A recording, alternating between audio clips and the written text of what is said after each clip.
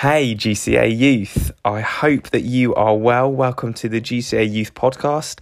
We're going to be continuing in our series in Ephesians today, looking at Ephesians chapter 1 and verse 7. And I just encourage you to have your Bible open with you today, whether that's a paper copy or an electronic copy. I much prefer a paper copy, mostly because I can scribble notes and also I'm not getting distracted. But I know that loads of other people, they're fine with electronic copies and they really like that as well, and that's good for them. So just make sure you've got a Bible open so that we can go through this together. So I'm going to read this now and then we're going to pray. So Ephesians chapter 1 and verse 7.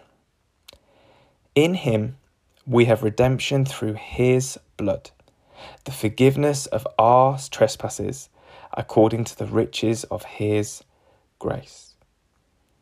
And Father, I pray that as we consider this today, wherever we are, whatever time, whatever place that we're listening to this, we're trying to get into your word, Lord, that you would bless us. Lord, I pray that you'd open our hearts, speak to us, show us, Lord, areas of our lives where we need to conform to your word. Lord, we pray that you would reveal lies that we have believed and just break them in the name of Jesus as your truth settles in our hearts.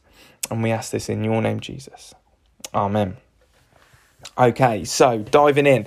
If you have got a pen and a paper copy of the Bible, or you can highlight your electronic copy, I would encourage you to highlight or underline these words, in him. These two words at the beginning of verse 7. We have already chatted about this a little bit. The idea that we are found in Jesus, that we're no longer found in Adam. We're no longer, our representative is no longer Adam. This idea that there's sinful nature of Adam is ours, that him is our representative, let us down. And as a result, we are separated from God and can't stop sinning and can't obey the law in the way that we should. But rather instead that we're now, when we believe and follow Jesus, we're found in Jesus, that he is our representative. And it's through him that we are blessed. So in him, we have a few things according to this verse. We have redemption through his blood. Now, redemption is a word we actually use sometimes, but the way that we use the word is in redeeming vouchers often, right? So whether that's like for Apple Music, or whether that's for Netflix or Amazon or kind of Xbox and PlayStation, and all this sort of stuff, we tend to redeem vouchers. You can often, or you used to be at least, be able to find kind of the redeeming the voucher button. And so you essentially, someone has paid for something and then you get to get the money from that.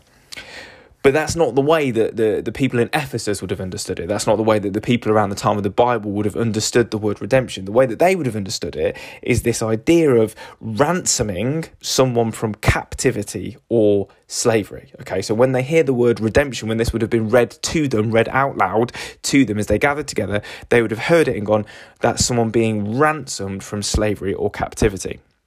So you might be thinking, well, what was I ransomed to then? I'm not a slave. I've not got shackles on me. Like, I'm quite free to live my life. But what the Bible is really clear on is that we were slaves to sin, unable to not sin. That by our very nature we were sinful.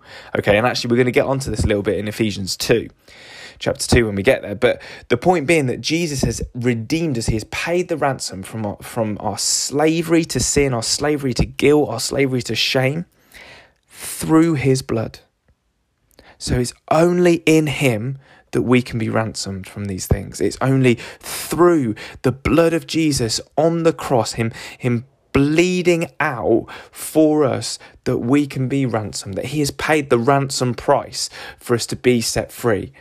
And that blood is worth infinitely more than the millions that potentially a kidnapper would want as a ransom. His blood is everything. That is the sinless Son of God bleeding out so that we can be ransomed from our slavery to sin and guilt and shame. But not only that, through the ransom of his blood, through being found in Jesus, we have the forgiveness of our sins.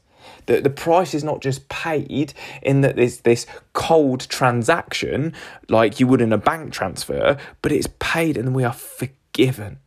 And part of being forgiven is you are welcome. So the things that we have done against God, the sin that we willingly did, even though we were enslaved in sin, it was willingness on our part. Like, we liked sinning. And God has forgiven us for that. And he's not just done it randomly. He's not just done it kind of because he thinks he had to. In the end of the verse, we get this thing, according to the riches of his grace. God's grace is abundant. God's grace is overflowing. God's grace is there is a wealth of riches, that God is wealthy in grace, that his grace is so big, and that depth of grace, that abundance of grace, that him being rich in grace led to us being ransomed, led to us being forgiven, led to us being found in him. So grace to you today, and peace.